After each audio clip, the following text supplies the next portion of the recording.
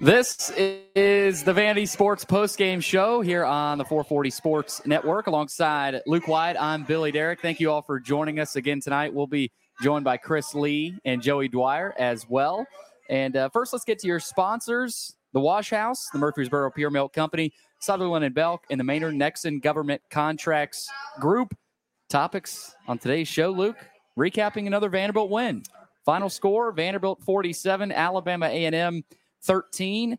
And Luke, initial thoughts here. I know we'll get to some comments and questions throughout the night, and this will be around an hour and a half. I mean, it's going to be a long post-game show. Hopefully we'll be able to get to some comments and reaction. And like I said, we'll get Joey and Chris in here later. But real quick, Luke, just initial thoughts. I know you got a ton of notes, but initial thoughts after a week where a lot of Vanderbilt fans were kind of left confused last week. Well, when the game started and they have that drive that was almost 9 minutes, I felt like we sat and watched what they were doing. We didn't bring any blitzes. We didn't do anything. It was all vanilla defense.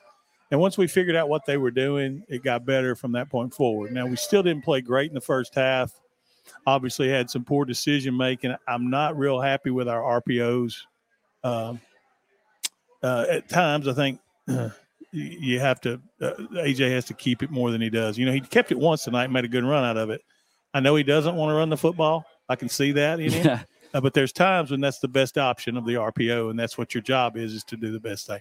Now, he played well except for the one pick in the end zone. Besides that, I felt like he played well. There were a couple times, and we talk about what, just an opinion here on the coaching. I felt like when we got in the 3rd and 6s, 3rd and 9s, everything was deep. Mm-hmm. We got to me, this sort of play that'll get you 9 and 10 yards. A lot of those deep balls it's like a long 3-pointer when you can go inside of the post. Right, yeah. And I felt like that happened quite a bit.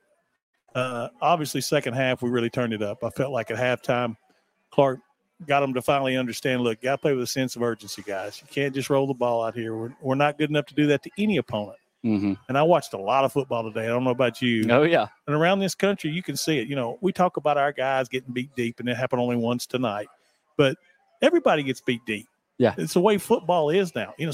Oregon scored 81 today.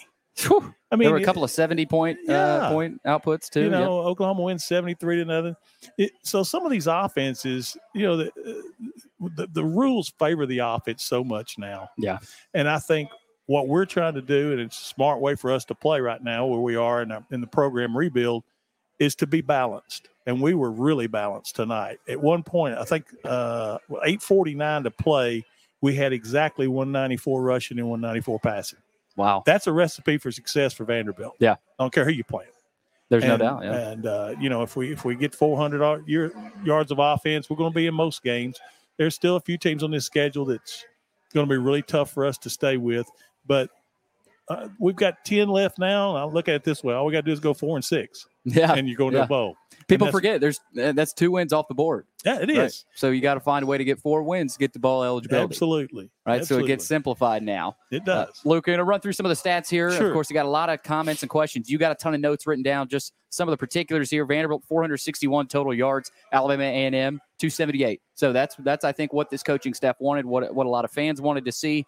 246 through the air for Vandy. They held Alabama A&M to 143 through the air. So obviously improvement after week 0. Rushing 215 on the ground for Vanderbilt. Huge improvement after 40 last weekend. Right. Alabama A&M 135. Penalties were way down.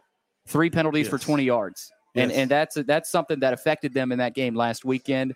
And to shore that up is a good sign heading into Wake Forest. And, Billy, those were all pre-snap, I think. At least 2 of them were, yeah. I know. So that really is encouraging when it's only, those are really correctable. 9 for 14 on third downs, which is a good sign. Mm-hmm. 0 for 1 on fourth downs. Again, I think they had a few last week that they weren't able to convert. So again, it's probably good. There weren't many fourth down attempts, right? You're able to move the chain. So that's probably a good thing. 65 total plays, 7 yards per play, which of course is a little bit better than last week. 14 per completion. Time of possession, again, this is why time of possession doesn't really matter. Vanderbilt 27, Alabama A&M 32, right? And you've told me that it matters to an extent, but you got to look at the game and say it's an overrated stat. Because think about this: after their first drive, which took 9 minutes off the clock, and they got a field goal out of it. Right. After that, what was time of possession? I always look at stuff like that. Yeah, who knows? Probably Alabama A&M had it huge. Yeah. And those are the team stats there. Comparison, A.J. Swan, 15 of 29, 194, and 2 touchdowns. Had that interception, right? The interception, Vanderbilt was driving, right? Had a great drive. It was stalled out. And Luke, on that interception, and I have this in my notes, it looked like he had Carter, but he tried to fit it into a tight window that maybe wasn't there. Right. And I thought if you put a little touch on that, maybe you get it back. Again, I wasn't on the field. I didn't have the best angle, but I saw Carter streak in the back of the end zone. And again, he knows he made a mistake and he'll clean it up. But I thought that was something that, it's going to happen, right? It was bound to happen. He's a sophomore, and he obviously learned from it. He came back and led a couple of touchdown drives after that. Well, you got to learn too there. Take the points, take the 3 points. Right. I think that at times our aggression tonight was a little, I hate to say that we were too aggressive, but some of our play calling or plays that we ran, I don't know if he checked to something different. Yeah. But there was a lot of deep passes when it was kind of a hope and a prayer. Right. You're not going to get those every time. You're just not. No, you're not. And real quick, Chili's, of course, that's where we're at right now. They got margaritas, chicken crispers, including the new Nashville hot chicken burgers, and, of course, famous for fajitas. So come and get it while it's hot. They're still open, of course. And at this point, last week, Luke, what was it, 11:30? Yeah, we were midnight? still in the stadium, I think. We were in the fourth quarter was probably just getting underway. So, again, happy for Brian Gruber and everybody at Chili's to get us out here. Yes, thank you. Murfreesboro Pure Milk Company, family-owned third-generation milk and ice cream distribution company located in Murfreesboro. No ice cream in the booth tonight. I think they had some banana pudding, so we weren't able to get the ice cream tonight. But they supply grocery stores, convenience stores, and others with purity products, as well as Mayfield, Nestle, Haagen-Dazs, and much more. For more info, visit their website at mpmci.com. They're sponsoring our topics. Luke, you've got a lot of notes. I've got a lot of notes. Again, Chris Lee and Joey Dwyer will be by to give their thoughts as well. Maybe they'll let you get out of here a little bit earlier. But, again, we got a lot of comments and questions. But your notes, let's hit on some of your big notes tonight, and then we'll get to some comments and questions. And I'm sure a lot of our notes are the same. So, well, I go back to the start of the football game. Mm-hmm. And, like I said, the long drive. And then we block a punt to go up 5-3. After that, I felt like when we scored our next touchdown, and by the way, Borsilli, that's his first kick, and he made it, so that's a good sign and gave him a little confidence. He hasn't missed an extra point yet. I just felt like after that, I thought we were going to start clicking. I thought we would be at maybe 26 by halftime. But the pick in the end zone, and then we were impatient, I thought, at times. The RPOs were poor. And, again, I'm not picking on Swan, but I don't know. We've got to be better in that situation. We've got to be better in the reads. We have to be. I think A&M was weak on special teams, and we took advantage of that. Most of our returns were very good. And, again, of course, the block punt. Yep. I will say this about A&M's corners. Now, I thought they got tired in the second half, but in the first half, they played as good or better than Hawaii's corners. Yeah. The one kid, I don't know the name, it escapes me, their boundary corner, he was all over the place. In fact, he knocked 2 or 3 away from Will on good, fairly well thrown balls. Mm-hmm. I love that. So, and again, I think the first half we were just a little bit too casual. And this is the toughest thing for kids, 18 to 23-year-olds, to understand. They see everything that we see in football, and they think, okay, we're supposed to beat this team by X. Right. And it's the hardest thing as a coach, and I know Clark stays up at night thinking, guys, we are not there yet as a program to where we can take anybody lightly. We're not Alabama. We're not Georgia. We can't roll the ball out there and beat people. And it's tough for our kids because they talk to those guys, and they think we can be like that. Yeah. But we're not there yet. So we have to understand that. Second half notes, and we only had the pre-snap penalties like we talked about. Yep. I like that. I like the play calling a lot better in the second half. Swan's decision-making much better. And I mentioned this before too, but everybody gets beat deep. I watched so much football today, and we only got, I think it was Mahoney that got beat deep. Once, and that was the only time. BJ Anderson on the edge, I think. I don't know if that was BJ. Miscommunication with the they push him off to the safety. Right. Maybe it's probably both guys are at fault, but sure. That was really the only situation where Vanderbilt. You looked at it, you just like, okay, they got beat there. And I will say this: my favorite play, and I don't know if you noticed this. I only think it happened twice. When AJ goes back and rolls either to the right or the left and then spins, he sees the rush from both sides. Yeah. That's my favorite thing we run. And I think one time he hit a wide open Justin ball for a big game. Yep.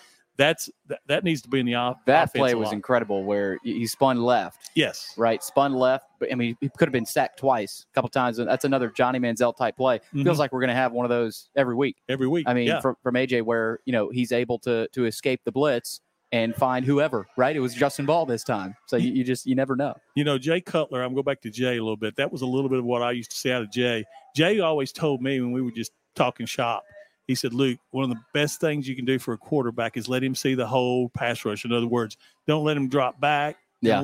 Let him spin. Let him look the other way. If you've got time, and we were giving him time tonight for the most part, that's a good way because you see the whole field, man, and it's like seeing a beach ball. You're really comfortable. Just a couple more things, and I'll give it over to you. Alexander's first touchdown, love that. Kid played well. All three backs had their times when they ran the ball well.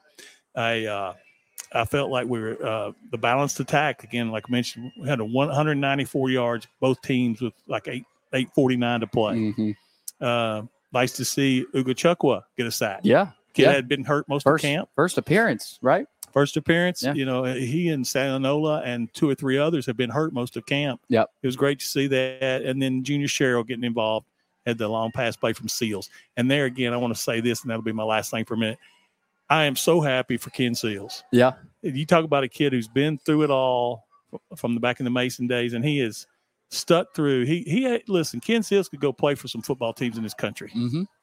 And I feel good if Swan needs to take a blow or if he gets dinged or whatever. I feel good about Ken Seals playing. Yeah. Because he's seen it and done it all now, buddy. He's an old Grizzly veteran, and I was really happy for him to get in there and get a touchdown drive. No doubt. I mean, he's one of the best. We dealt with him a lot fall camp. When he would come talk to us after practice, he was making jokes about the quarterbacks in the room. I mean, he's the old guy in the room now. Yeah. Right. I mean, here's Ken Seals highlights from 2020, the COVID year, So, yeah, Cedric Alexander, you mentioned him, 12 carries, 87 yards, 2 touchdowns. Patrick Smith, 10 carries, 50 yards. Gillespie had several carries as well. AJ Swan had a fairly long run, and I told Chris in the booth, shades of Cutler a little bit. He's not as fast as Cutler, not as athletic, maybe not as physical. And you mentioned earlier he doesn't want to run. Well, I wanted him to go out of bounds. Yeah, exactly. I look over to Chris and I say, they might be checking that on film, saying, "Hey, let's go out of bounds." We're in the SEC here. Yeah, he'll hear that in the film room. Yeah, but I thought A&M pushed Vandy around early a little bit, right? Now it didn't last long, right? No. The first possession, drive. It was first drive. Right. So, but that was something that it didn't last. The defense stood tall in that first drive, though, and they forced Alabama A&M to hit a field goal, 20-yarder. Ricky Wright walked to the locker room, though. That's the big story of this game, I think. Now they won the game, they dominated, but kind of beside the point, he was limping after that first defensive possession. So Clark's talking to the media right now, so I'm sure we'll get somewhat of an answer there. Quincy Skinner didn't play a ton. He wasn't sidelined, but doesn't look like he's still 100%. No. He could be. Maybe they're holding him out a little bit longer for next week. Shepard, they held Shepard out a lot of that second half as well. And should have. Which we thought, we thought would happen. Mentioned A.J. Swan. Jacob Borchella hit a 23-yarder, so, starting to work in a little bit. Yep. The defense, I thought they were much better on that second possession, right? And really throughout the rest of that game, other than that one deep ball on Mahoney, right? That was early second half? Yes. Right. Well, after I touched, Yeah, that was early second half. I thought a guy like a Bradley Mann played well. He got pressure a couple of times in that first half. Brian Longwell, the block punt for a safety. Freshman. Local kid.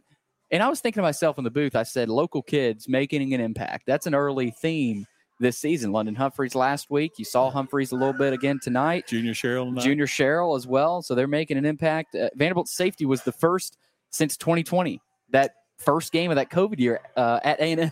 So really? I thought that was interesting. Vanderbilt took a weird 5-3 lead there in the first quarter. Wow. And then second quarter, offensive line, I thought still struggled to get push. Second half, they started to impose their will on. It looked like a tired A&M defense. Felt like the quarterback-receiver chemistry was a little off in that first half as well. But a lot of this felt like, okay, they can turn it on in the second half, right? This is a team that they know they can handle. Also, beautiful throw from A.J. Swan to London Humphreys, who dusted the Alabama A&M DB, sort of a back shoulder type throw. Into the secondary. Yeah, yes, I think he lined up in the slot, and I don't think it was a slot fade, but he just kind of found a space, and Swann found him. So I thought that was impressive. And then Swann to Shepard, 3-yard touchdown on that little fade route.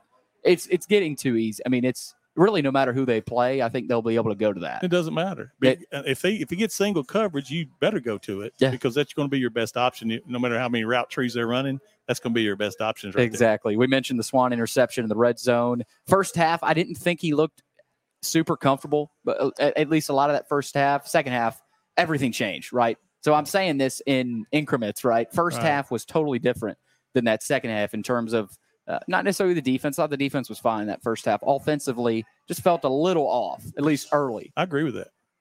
Now, one quick thing. Yep. I talked about this when we were talking about, Wednesday. What their D-line stands up and moves, and sometimes they move the linebackers into there. Once they did it 3 or 4 times in the first half, they realized it wasn't making us jump. Yeah. They can that. Yeah. Credit. They still moved, but credit Vanderbilt for holding their water and not getting a bunch of penalties, because that can happen. When guys are flashing in front of your eyes and you're right there as intense and ready to snap the football or whatever it may be, that's tough to do, especially because you don't ever see it. I thought A&M's line, they weren't extremely mobile or agile, but they were big. They had some bodies up front. Yeah. And they would shift real quick right before the snap. Now, again, they figured out it wasn't really working, so they stopped it. But, yeah, credit to Vanderbilt's offensive line and being prepared for that. Second half, they came out firing, Luke. Yeah. 3 touches for McGowan on that first possession, a couple of screen passes. And I put this up on the board. Sometimes it's that easy for this offense. Get it to your dude in space. Beautiful throw from Swann to Shepard on that 17-yard touchdown where, again, they like the guy in the slot. Right? You saw Humphreys in the slot there. Shepard was lined up in the slot there. And it's just the chemistry, right? Swann knows chemistry. it. It's the way it's one of his favorite passes, and a lot of times out of that you'll get single coverage. There's not safety help over the top. And there's not a ton of quarterbacks in the country that can make that throw the way he did right there. The touch pass, where he knows only his guy is going to get it. I thought AJ, like I said, was a little inconsistent to that point, but he was able to build up some chemistry with those guys. The game, it got to a point where it was similar to Hawaii for a while. Just sloppy, kind of dull, kind of boring. Yeah. But again, they turned it on. We mentioned the Johnny Manziel type play, and then he had the quarterback sneak there for the touchdown. I thought Grayson Morgan did a good job at right tackle tonight. He did. He really did. And, he came in for Uzebu. We'll see about Junior Uzebu, what his status is for next week. Marlon Sewell, I mentioned him early. He played a lot, and he's a guy, I don't know how much we'll see him going forward. But again, if there's an injury, if there's a guy struggling, he's going to be plugged in. He's a veteran, and he knows the system, and he knows what the coaches want out of him. So credit to Sewell. I thought a really nice play fake rollout by Swann to McGowan. I think you mentioned that. Yeah, when he does that spin, because he can see the rush from everywhere. Exactly. He gets a glance at it. He knows there's nothing coming there. So when he turns around and spins, he's very comfortable with that. You could just tell him. He loved that. He got in a great rhythm and made a perfect strike to a wide open tight end. Yep, and I thought, speaking of McGowan, other receivers, Richie Hoskins, he doesn't get the ball a ton through the air.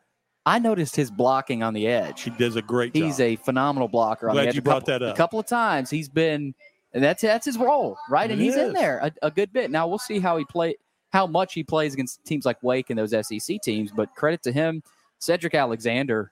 I mean, player of the second half at least, right? He came in there and ran hard, and he had that 17-yard touchdown, first career touchdown, strong finish. Yeah. I mean, he's a finisher, and he'll stay on his feet longer than I feel like maybe some of the other backs, at least in that second half. And I know A&M was gassed, they were tired. It's probably a combination of things.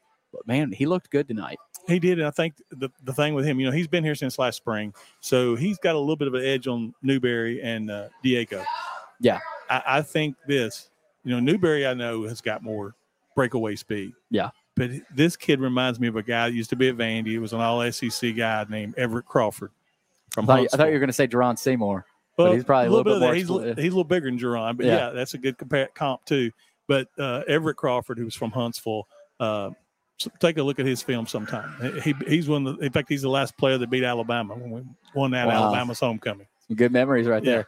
All right, fourth quarter, Alexander show. You mentioned Jeffrey Hugo had the sack on the safety blitz, came firing in there.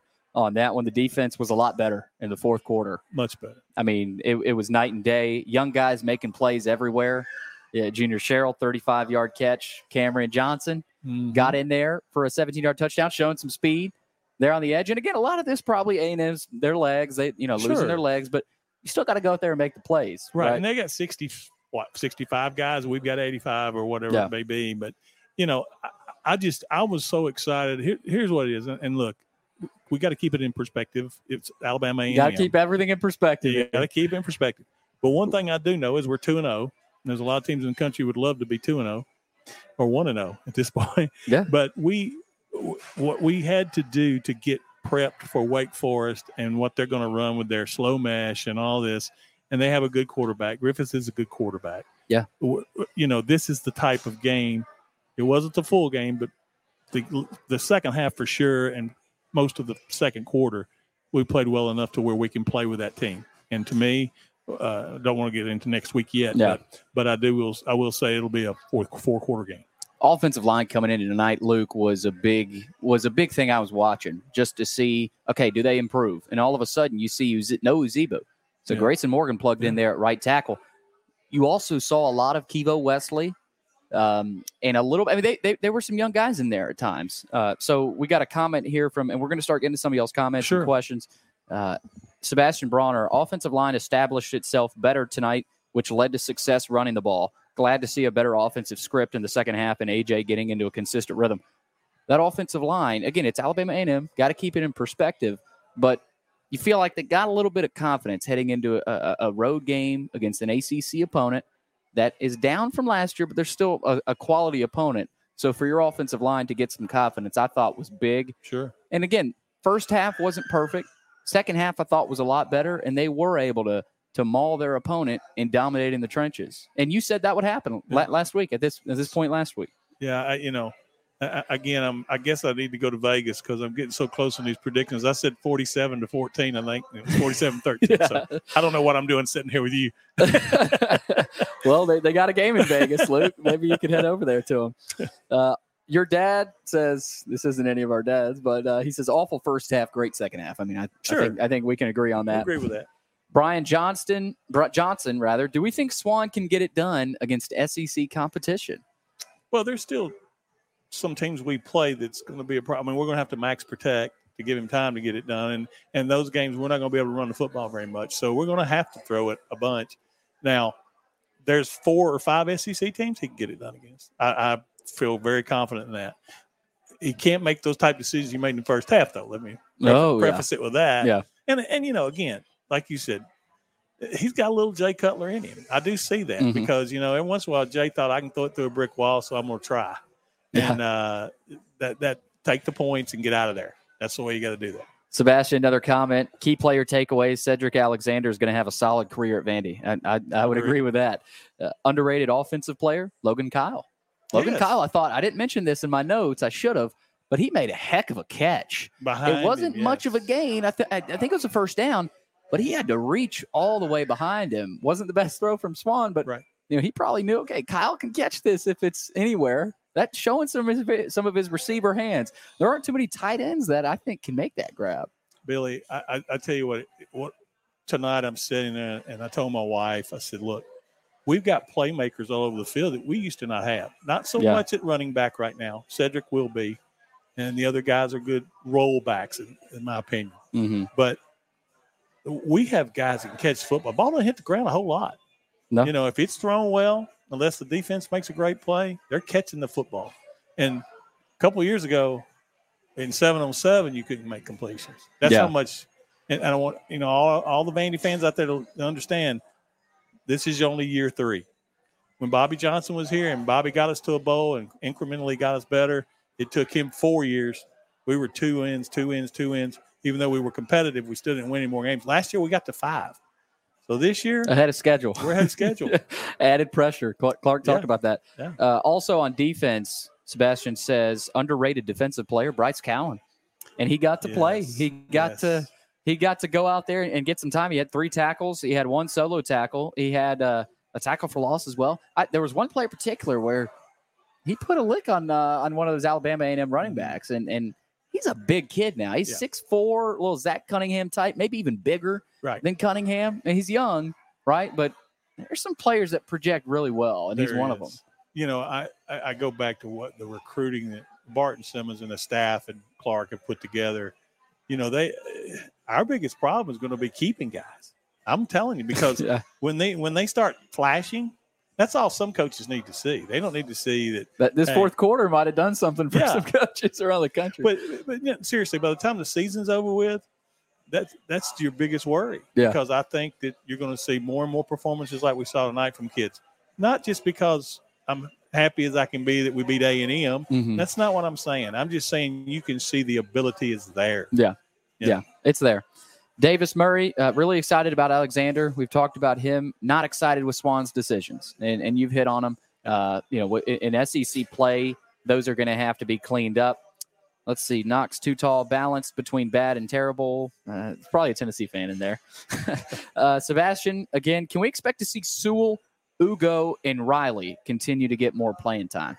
I think they'll get playing time. I'm not sure more is the thing. I think you're still going to see C.J. Taylor and all those guys out there that, you know, at the end of the game, fourth quarter in a close football game, it's going to be the guys that have had the reps. And he goes to the D-line here as well. Will the D-line look different with Yalanin inside and the return of Agu, Davis, and Christian James?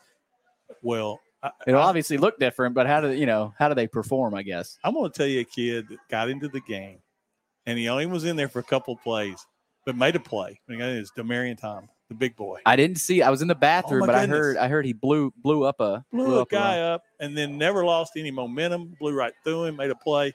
It didn't play a lot. I don't know how many snaps he got. Well, Chris may know that, but boy, the future for that kid is rosy. Yeah, I was actually coming out of the bathroom. I heard the staff yell. I was right behind the room. Heard a bunch of people yelling. I was like, "Who was that?" I go back. Chris said, "Yeah, Demarion Thomas blew up a play."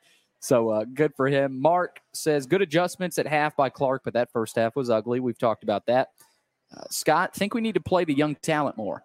And that's something, of course, we've talked about. Fourth quarter, they were active. Cam Johnson, Cedric Alexander, Bryce Cowan, Langston Patterson. But there's a line, right? Sure. What is that line of playing young talent?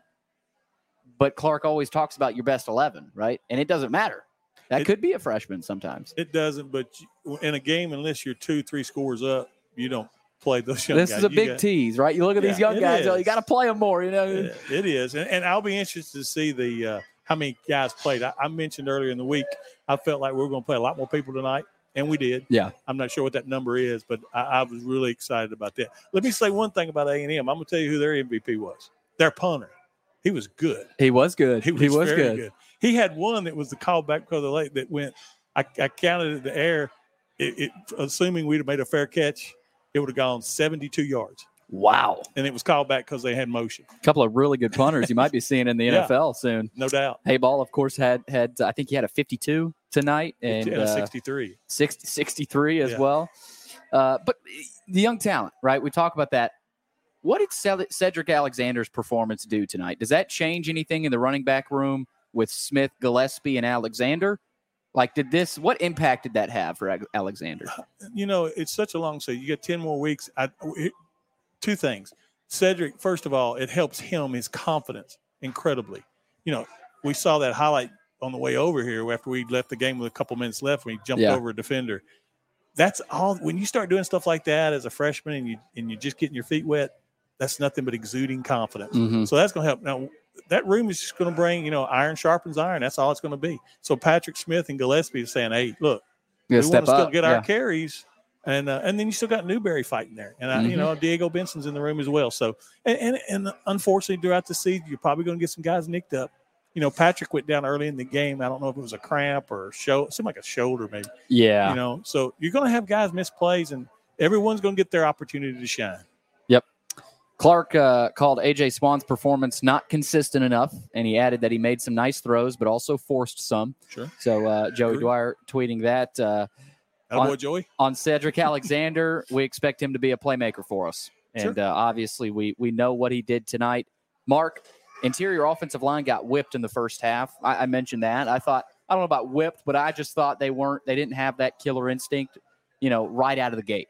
they kind of developed it throughout the game. I think it's a mentality. I do. I think it's with kids. I think it's probably all over the country. I watched some games today were similar to ours, like Michigan early on.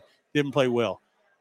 I was watching I sat in the bridge, so I went and watched a little bit of the Alabama MTSU game. In the first 15, 18 minutes of that game, Alabama was getting whipped up front by MTSU. Yeah. It just happens because kids they see the name on the uniform. Yeah. As much as you try to beat that into kids, they're just they're kids. Yeah. A quick update on Dericky Wright. Clark said he is okay, and he's expected to come back for the Wake Forest game. Wonderful. So he says that the injury is nothing major. He'll be day-to-day, so I'm sure they'll hold him out this week, and he should be back for Wake. So that's a positive update. Julie says, seems we're improving quarter by quarter. That's a good good analysis. I think that's a good observation. Maybe take out this first quarter. That 9-minute drive. From today. Yeah, I mean – but I think there's some truth to that. Third quarter was better. Fourth quarter was really good. Now, again, that'll be tough to carry over, right? If you can carry that over into the first half of Wake, that's a good sign right there. I mean, if Julie's comment stands tall, Vandy fans will be happy next week. Well, now that we get into Wake Forest and a team who's, if they were in the SEC, they win games too. It's go time now. It's go time. And you're going to have to win games 42-35, 49-42. There's not going to be any 10-3s, guys. Mm-hmm. And so we have to score with folks. We're going to get beat deep. They're going to get beat deep. They have a receiver named Clark who's incredible. So, again, don't want to get into that too much. But moving forward, we don't have any easy ones, including at UNLV in 2 weeks. That'll be interesting. That'll be another interesting one. But Wake Forest right now, that's where we turn the attention. Joey also says Clark Lee said Darren Agu was cleared to play tonight, and he was dressed for warm-ups, came back out onto the field when the team ran out in street clothes, but they wanted him to have a full week of practice before he played. Sounds like he'll be a go against Wake Forest. And with that passing attack, that's a guy they'll need, obviously. Well, and believe it or not, going through warm-ups can tell you a whole lot. Even though he didn't play, it's almost like getting reps in a game because you're going not 100% in the warm-ups, but it does let him know, okay, I feel pretty good here. I feel free, and it's good to get him stretched out. I like that. Yeah, Vandy's warm-ups may be a little bit more strenuous than some other teams too, so that's a good warm-up to get in. A couple more comments here to get into. Again, Chris and Joey will be checking in. We'll get their comments. Davis says special teams have really impressed from block punt to punt returns by multiple guys and kickoff returns. It's a great point, and I didn't mention that in my notes, but Coach Lustig had a heck of a night. He did. I mean, Longwell had the block punt. Will Shepard had a really good return, couple of really good returns. Jay McGowan had a really good kickoff return that you thought he might take all the way to the house again. No. So special teams doesn't look like an issue. That's a positive. That can win you some games late. Absolutely. We got the block punt, and we also tipped another one. Yes, Langston Patterson. Yep. There was good pressure all night. Again, A&M was weak in special teams, mainly on their return, punt returns and stuff. We definitely won that battle, hands down. Matthew says, how much of the first half was playing down to the opponent, and how much of the second half was a worn-out opponent? I'll start with that. I think the first half, you could say they were playing down. I'm not going to say they overrated them or slept on them. No. But you talk about the killer instinct. It just didn't feel like they came out with that. And that was disappointing to start the game, right? First couple quarters. Late third quarter particular was better. After A&M cut it to 19-10, you were sitting there saying, what's going on? You just kind of a little confused, but it's almost like they flipped the switch and said, okay, we're turning it on. They scored 2 straight possessions, and they get up, 36-10, and it's over. Right. Second half, I think that was a worn-out opponent, but I also think Vanderbilt has to go out and do it, right? Well, we kept making plays. And they didn't do that last week, right? No. Vanderbilt did not finish last week. When we got up 21 last week against Hawaii, and I watched Hawaii last night. I hadn't had much sleep. Yeah. I watched Hawaii and Stanford last night. Hawaii, they lost the football game. 3 guys were ejected for targeting. For Hawaii's defense? Yeah, the starting linebacker, Ufunga, and the number 1, the safety that hit Swan late last week, he got ejected. So they had 3 defensive starters out. That's probably why they lost the game. That affected the game. It was a two-score game? I think they won by 18 or 20, something like that. But it was closer than that. I think they held up to 3 field goals and a couple touchdowns. So, look, everyone's got players. Yeah. Last night, the Whitlock kid, what's his name? Whitlock, the receiver for Hawaii.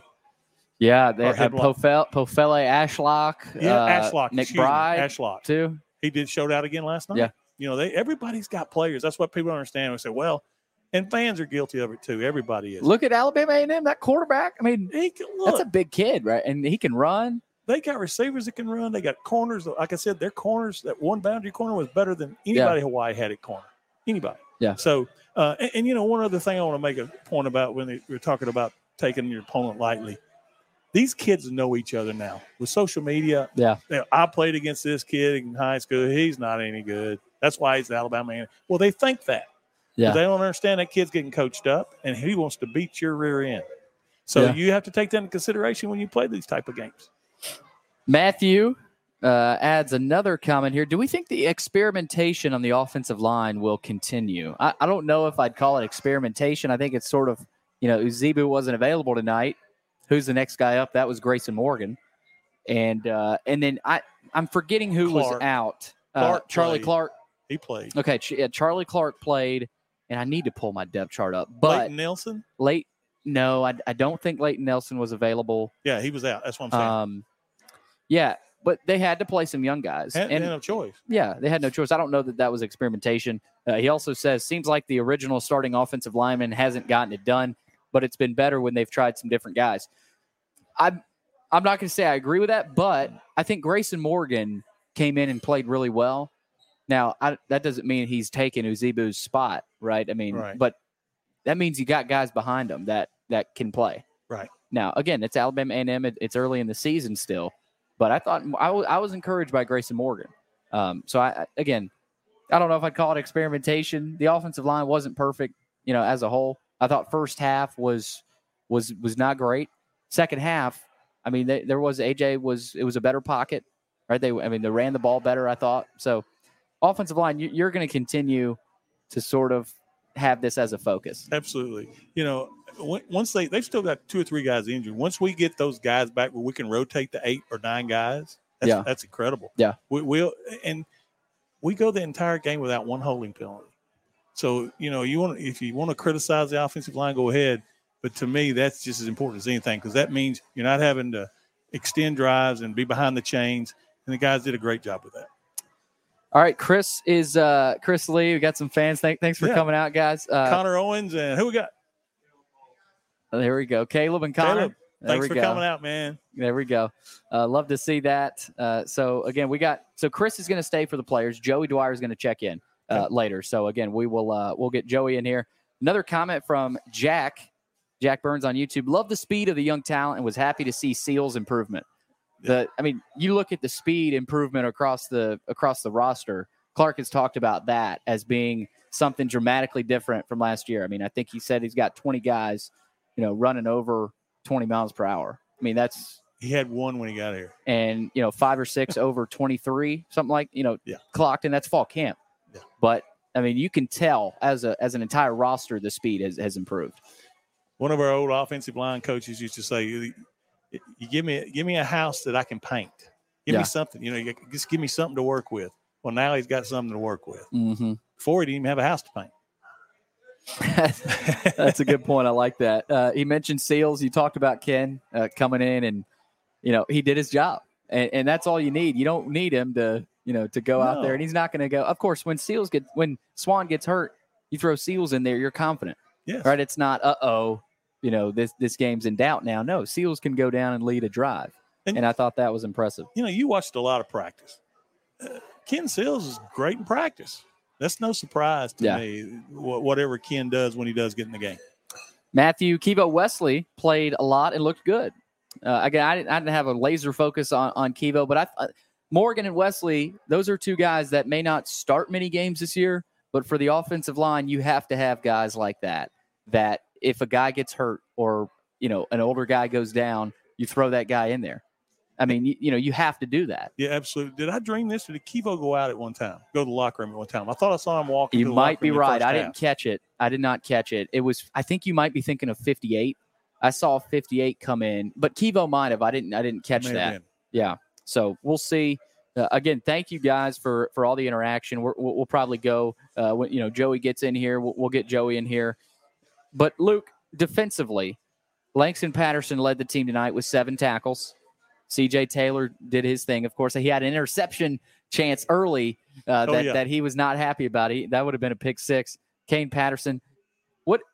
I've heard a lot about the linebacker spot, right? Right now, Ethan Barr and Kane Patterson they got to start tonight, and Ethan's an experienced guy, right? What will it take for Langston to come up and he's played? I'm not gonna say he split snaps, but he's played a good bit. So what's your read on that linebacker room right now? Just the competition. Again, they're all going to play. I will tell you this: the key to that, the 9-minute drive to start the game. Yeah, it was 3rd down and long. Ethan has a sack and misses it, overruns the guy. Yeah. From that point forward, Ethan didn't play as well, and I know that was a compliment. He just kept, I think knowing Ethan's personality, he's probably harder on himself than anybody, even Coach Lee is. Yeah. So that probably set the tone for his night, and that can't happen because Ethan's too good of a football player. Exactly. He made a mistake. That's fine, but he's going to make a lot of plays for us this year. Yeah. Secondary, we talked about the one, I don't know if you'd call it blown coverage, but, I think that's what it was with Mahoney and Anderson on that right edge where, great throw. You got to make the throw, but a lot of that was on Vanderbilt just not communicating. But overall, where would you rate the secondary tonight and their improvement after last week? Again, much improved because now they didn't have the receivers that Hawaii has. They've got a couple of really good plays. I would say last week I gave it a C-. This week I give it a B-. Yeah. If you go, that's the way I like to grade it. So yeah. So secondary a little bit better, as we saw. North Carolina has beaten South Carolina. What was that final? 31-17. Okay. Another update: Vanderbilt defensive lineman Davion Davis was not in uniform tonight, and he was carrying what appeared to be a play sheet. Clark Lee says Davis is out indefinitely, but not medically retiring right now. So Davion, of course, he's put in his time, he's been through just about everything you can in a Vanderbilt uniform, and you kind of hate it for him. Yeah. Again, we don't know if his season is officially over. He's indefinitely out. You don't want to predict anything here, but you kind of hate it for the guy. Well, you kind of look at him the way you do Ken Seals. Yeah. Ken was a starter when Clark got here. Davion was a starter, a captain when he got here. That's tough on a kid. Yeah. All the blood, sweat, and tears he's put in, I don't want that to happen to anybody. No. And again, we'll see. Maybe we're able to see some of Davion this year. Maybe not. But that defensive line I look at as a key next week. Sure. Right? Kind of looking ahead to that Wake Forest game. You'll have Darren Agu back. Christian James won't be back yet. But having Agu on the edge and moving Wataha inside, at least we think, and that would probably be the expectation, that gives you sort of we've got our guy in the edge back, and hopefully Capers stays healthy because I think he got banged up tonight, and Miles Capers is another guy to watch, to sort of keep track of. But early look ahead, and we'll keep talking about this game, but early look ahead to Wake, that you're going to need that D line, right? You're going to need Agu, and you're going to need everybody on board. Everybody you got. I'm more worried. I know we're going to talk about Wake. I can't help but get on that train right now because I'm excited about the chances we have. I think we're going to have a chance in the fourth quarter. Clark knows. He worked with Coach Clausen. Yeah. He should, after last year with that sample size, and then coming forward here with a quarterback who's good but not as good as Hartman, and that slow mesh they run, and they call it hang and bang. That's what they do when they go up to the line. Yeah. You hold that linebacker a free safety, and then bam, pop it right over the middle. Yep. If C.J. Taylor gets a hold of one of those and houses it, we're going to have a lot of fun Saturday. And I know C.J.'s the kind of kid that I guarantee you he's going to get him in that film room and say, this is all you, buddy. You want to have some fun? Watch this guy and make sure you hold your water and then make the right read. And they can have a big night against that offense because Clark knows it. Oh, you got to take advantage of your opportunities. Absolutely. And again, I know we're not going to preview Wake here, but Mitch Griffiths last week, 329, 3 touchdowns, 1 interception, and they beat Elon 37-17. That's pedestrian. Yeah. That's again, you said it's not do or die. But again, that's going to sort of set the tone for the rest of the way. And Vanderbilt's shown down the stretch of the season they've played better, they performed better. So early look ahead to Wake. Darren Agu being back is huge. Sebastian chimes in and asks, any idea on a return for Prince Colley? Really excited to see him play. Connor actually texted me this earlier and asked about Prince, and I don't know. That's the reason why I didn't answer you, Connor. I don't know the situation with him. He's adapting from Notre Dame, and I'll be honest with you, I haven't asked Clark. I talk to Clark every week, but I didn't bring it up to him, and it's probably something I won't ask him because I can kind of tell that he doesn't really want to talk about it. Yeah. So, I know Prince is going to be here for the long haul, so he may not contribute this year or maybe later in the year, in the last 4 games maybe. But we'll see. And right now we're okay without him. Yeah. I was just going to say that linebacker room, maybe it's different if you absolutely need a guy like Colley. Right. But, you're not starving for another piece of depth. Now, you take it, right? I mean, sure, you take what you can get. Yeah. But in that room, you're fine with the Pattersons, Barr. I mean, Bryce Cowan stepped in and played well tonight as well. I mean, this is as good of a linebacker room, I think, as Vanderbilt's had in a long time.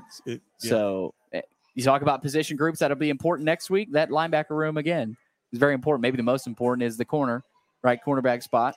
Thought Tyson played a little bit better tonight. He made a really impressive tackle in the open field where he showed his physicality. He's a good – we get blindsided by a lot of the plays from last week, but I thought in the run game today, he made a few tackles where you go, he's got some physicality in him. He does. That's why I think he likes the run game, right?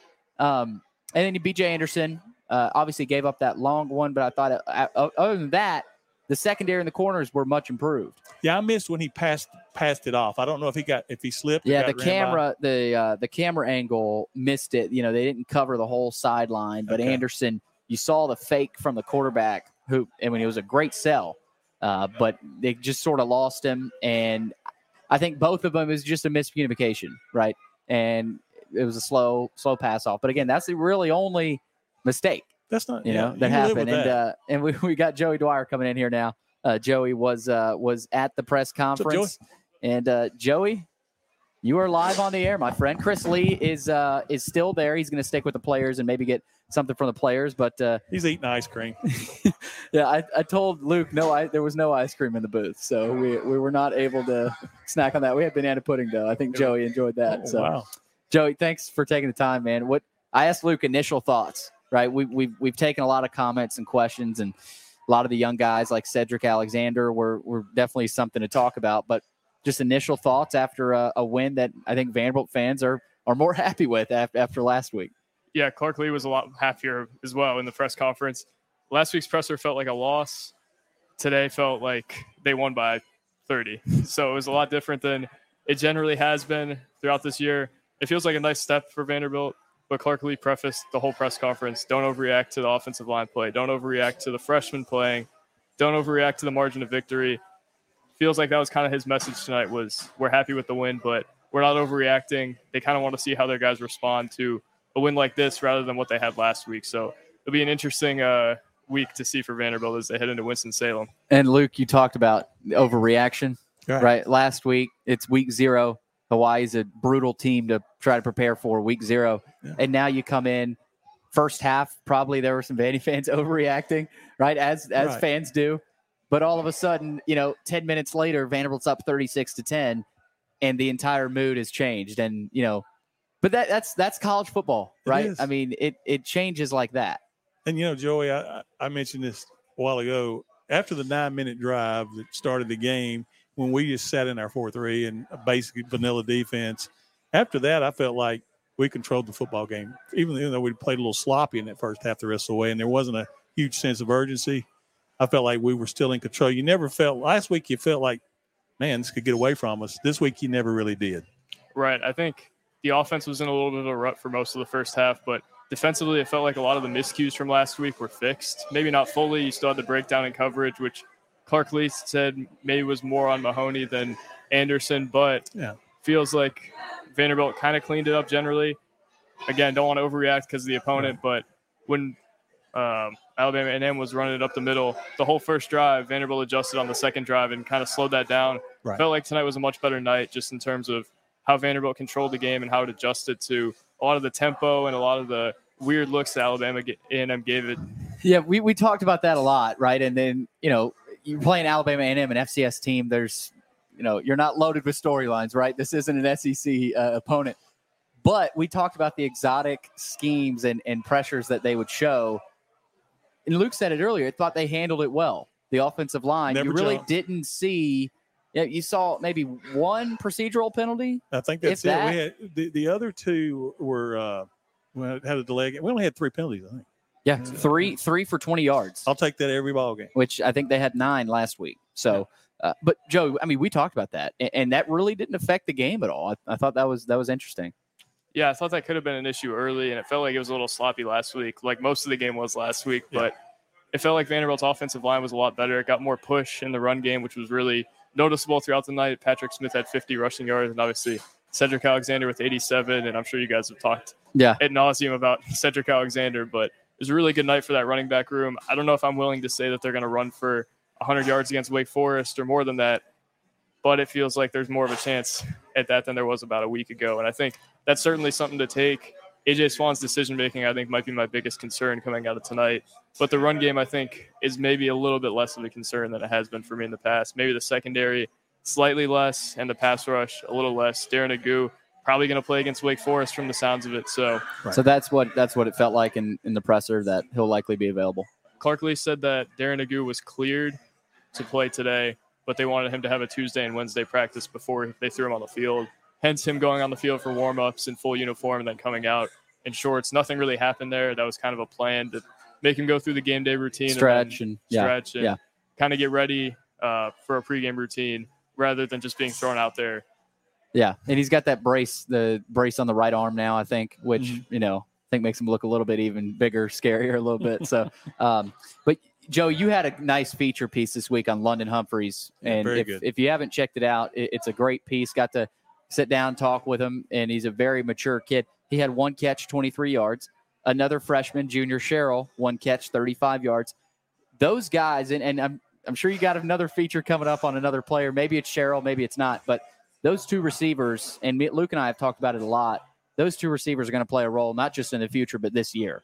Yeah, and Humphreys only had that 1 catch, but drew a lot of attention throughout the night. I noticed had a couple other targets. He was in one-on-one coverage on the I forget where, but at some point on the field, and he was the only guy on that side, and they hedged the safety over to kind of help on him because they knew he was going to run on that far left sideline. Right. Yeah, they knew he was going to run a fly, and they hedged over to kind of take that away. That opens up a lot for Vanderbilt, especially with how it struggled in the running game at times and how it struggled kind of to get its tight ends involved. The tight ends got involved a little bit more tonight too, which I think was a factor. One of them was probably not designed to go to Justin Ball, but went to Justin Ball on the A.J. Swann scramble. But I think Ball was blocking on that play, and then he just sort of faded out there on the Manziel type play we talked about earlier.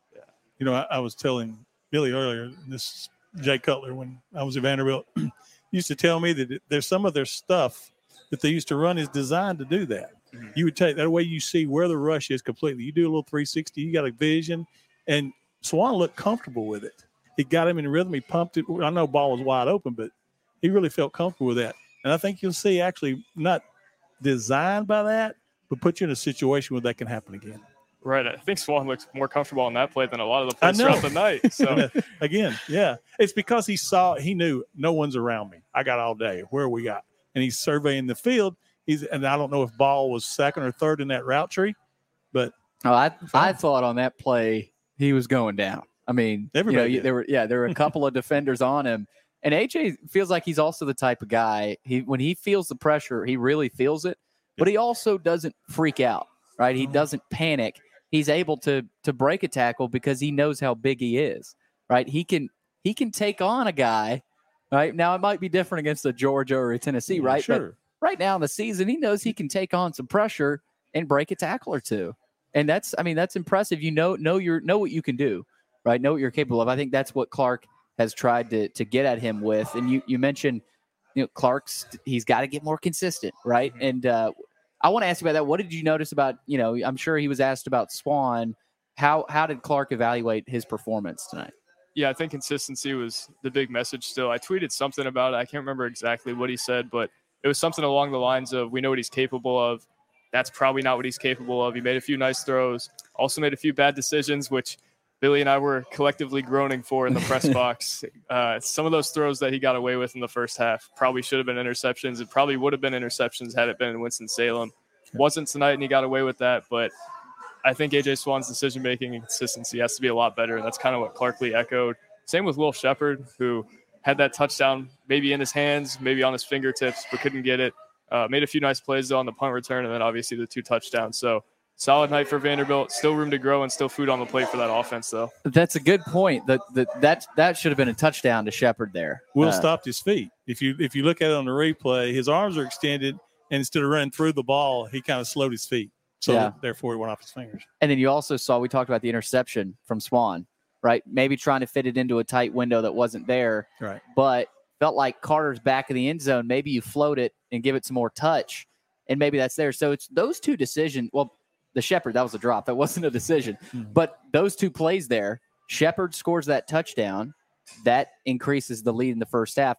And then one of the next couple of drives, they end up throwing that interception, Swann does, intended for Carter. So first half is a lot different if those 2 plays go the other way. So that's another thing, right? The margin for error is still small, even against a team like Alabama A&M. I know they won, 47-13, but the first half margins you saw were pretty small. I mean, and Luke said it earlier, it doesn't matter who they're playing. Yeah. And that's what it feels like with this team. They know what they're capable of. Yeah, I think on the interception, I described it as A.J. Swann throwing it into a dense area, which I got some flack for on Twitter. That's a journalism term. But I think that was a theme tonight that I didn't love, was just throwing it in the spots he didn't have to throw it to. Even the fly or the post to Jaden McGowan, I can't remember which, they got broken up.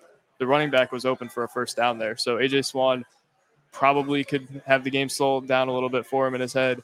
And I think you'll see that more as the season goes on, but obviously wasn't there completely tonight. But you saw what A.J. Swann can do and how special he can be as well. Well, kids, and I was talking a little bit about this with Billy. In my 40 years at Vanderbilt, kids always, whether they think, even though they are not Georgia or Alabama, when they play an Alabama A&M, they want to take it in big chunks. They think, okay, it's Alabama. I'm going to, instead of throwing a 7-yard completion and getting the first down, he tries to get it all. And that's just kids. They do it. Yeah. And that's what Clark's trying to beat out of him. Got to stop that. It's okay to kick a field goal. Right. Again, Chili's, thank you to Brian Gruber and everybody that made this possible. Couple of sponsor reads here. And again, if you have any more comments, questions, we'll get to them as we start wrapping up a little bit here. The Wash House, our presenting sponsor for basketball season, even though it's not basketball season yet. Are you dreading laundry day? Is it stealing time to do the things that you truly enjoy? Let the laundry professionals at the Wash House take care of that for you. They've got 2 convenient locations in the greater Nashville area. Log on to washhouseclean.com to stop in today and get your time back. Let's get to final thoughts here. We've got, comments and questions have rolled in here. Joey, you've been at the press conference. Luke, you were in the stands. We were both in the booth. And again, Chris Lee will, he'll have his full comments. You guys will have stories out tomorrow. But Luke, I'll start with you. Final thoughts from this game and your feeling heading into next week in Winston-Salem. Well, I felt like tonight we got what we needed to get done. I mentioned the balance. With 8:49 to play, we had a 194 rushing, 194 passing. That's the formula for Vanderbilt to win football games. And next week, it's going to be a fourth quarter game, in my opinion. If we do without turnovers, you can never factor in the turnover stuff. But if we play error clean football without but maybe one turnover, I think the fourth quarter, it's going to come down to A.J. Swann making the right decision. And we're going to have to win games 42-35. There's not going to be any 10-3s. And I think that's what we're looking at next week is a dogfight in Winston-Salem. And I think it's going to be great for our kids because we're sitting on 2-0 no matter how you slice it. And a lot of people would like to be there. Right. I think tonight you look at a story of 2 halves. And I think coming out of that second half, you feel a lot better. You feel good about how they adjusted to what Alabama A&M threw at them. Scored, I think, 3 of the first 4 drives of the second half. And the first drive had 4 chunk plays in a row. Went and scored a touchdown with Will Shepherd in the end zone. So you feel a lot better seeing that second half and seeing kind of how Vanderbilt adjusted and how Vanderbilt kind of took a step forward there. Do you feel great? Maybe not, but you feel like they can at least give Wake Forest a chance. And it feels like Vanderbilt will probably play up next week as opposed to what it did this week. It'll be a full stadium. It'll be a game that's probably nationally televised. I don't know if you know that, Billy. I think it's ACC Network, I think. So 10 a.m. Central. 10 a.m. Central, 11 a.m. Eastern. And a little announcement, Joey and I are making the trip. Look at y'all. We're making the trip. We're gritting it out. We're leaving Friday. We're making the trip, and we're going to be there. We'll see if any other Vanderbilt media are there, but we'll be there, and I'm excited. Winston-Salem's a beautiful town, and I think Vanderbilt fans that make the trip will enjoy it. It's about a 7-hour drive, and it's a similar atmosphere, I think, to Vanderbilt. Similar stadium look. They're done with everything, right? I think Vanderbilt looks at that stadium and says, we'd like to be somewhere like that, a Duke, right. A beautiful facility. So we will be there. For me, guys, you saw what Will Sheppard can do tonight again. And so far in 2 games, 12 catches, 130 yards, and 4 touchdowns. I mean, he legitimately is one of the best receivers in the country, right? But you also saw there's still room out there for him to dominate even more. Sure. I mean, he could have had 3 touchdowns tonight. So I think that's something to watch. If Will Sheppard is dialed in and laser focused, I think this Vanderbilt team can beat, I don't want to say anybody because you got, the reigning national champs on the schedule in Tennessee, but and Ole Miss, put up 70-something. Yeah, 10 out of the 12 teams, I really do. Ole Miss again. But the Auburns, the Missouri, the Kentucky, if you have a game where Sheppard dominates, I think you're in a great shape because you have to put the defense in a bad situation. Now we got to double them. Right, you got Quincy Skinner, you got Humphreys, you got Sherrill. Like you said, they've got options. So Sheppard, it's almost like it's boring because he's made it look so easy, right? So Sheppard, of course, is one of my takeaways tonight. Defensively, I thought they were better. I mean, in the second half at least. Take away that first half. Not even first half. It was really the early second half with that mistake, that blown coverage. So overall, I thought they were better defensively. Offensive line. Slowly getting there, slowly better, right? Not where you want them probably, but everything's out in front of you still, right? You're 2-0, and you're heading to Winston-Salem with some confidence after this second half. So those are my thoughts and what I've got. And again, if you guys got any last-minute things, it looks like we've got one more from Sebastian. What percentage of the offensive-defensive playbook has been used so far? That's a deep one. And will the coaching staff show a lot more against Wake Forest? We probably can't answer that first one. I don't know if you've been in the film room, Luke. I know you have before, but that stays there. I'll be talking to Clark in just a little bit. Will the coaching staff show a lot more against Wake? Well, however the game's going, it'll dictate that. I think you always have plays in your hip pocket. I think Joey always has things in his hip pocket, and same thing with Coach Howell. Now, Coach Howell is very familiar with the Wake Forest program as well. He was a lot of people on the staff are, yeah. We were talking to – and I think it's an advantage this year. I don't think it was necessarily last year because we weren't – we got to 5 wins, but at that time we weren't playing well, not yet. And I just feel like this week, I know Clark's thinking, Luke, shut up. But he knows the slow mesh. He knows the slow mesh. He knows the hang and bang. He knows what they're going to do. And if he can get C.J. Taylor and Mahoney and those guys in the right positions to make plays, he's showing them in the film room, this is you. That's what he's doing. He's going to show them. See that? C.J., that's going to be you Saturday. So all you got to do is make the right read. Boom, you're going in the end zone and celebrate. So it's just going to be a great football game, I think. Big week. Big week for the team. Big week for the fans. Joey, thanks for checking in, my man. Thank you, sir. Looking forward to next weekend. Big yes, week. Sir. Yes, sir. We will be there. Joey, appreciate it. Luke, thanks for hanging out. You bet. For Joey, for Luke, and for the 2 fans that showed up here, thanks, guys, for checking in. I'm sure we'll have a few more after some of these SEC games. But thank you guys for checking in. And you've been watching another post-game show. We will probably be doing it on the road in Winston-Salem somehow, some way. We'll get a post-game show in, so stay tuned for that. But I appreciate all of you guys checking in, and we'll see you next week.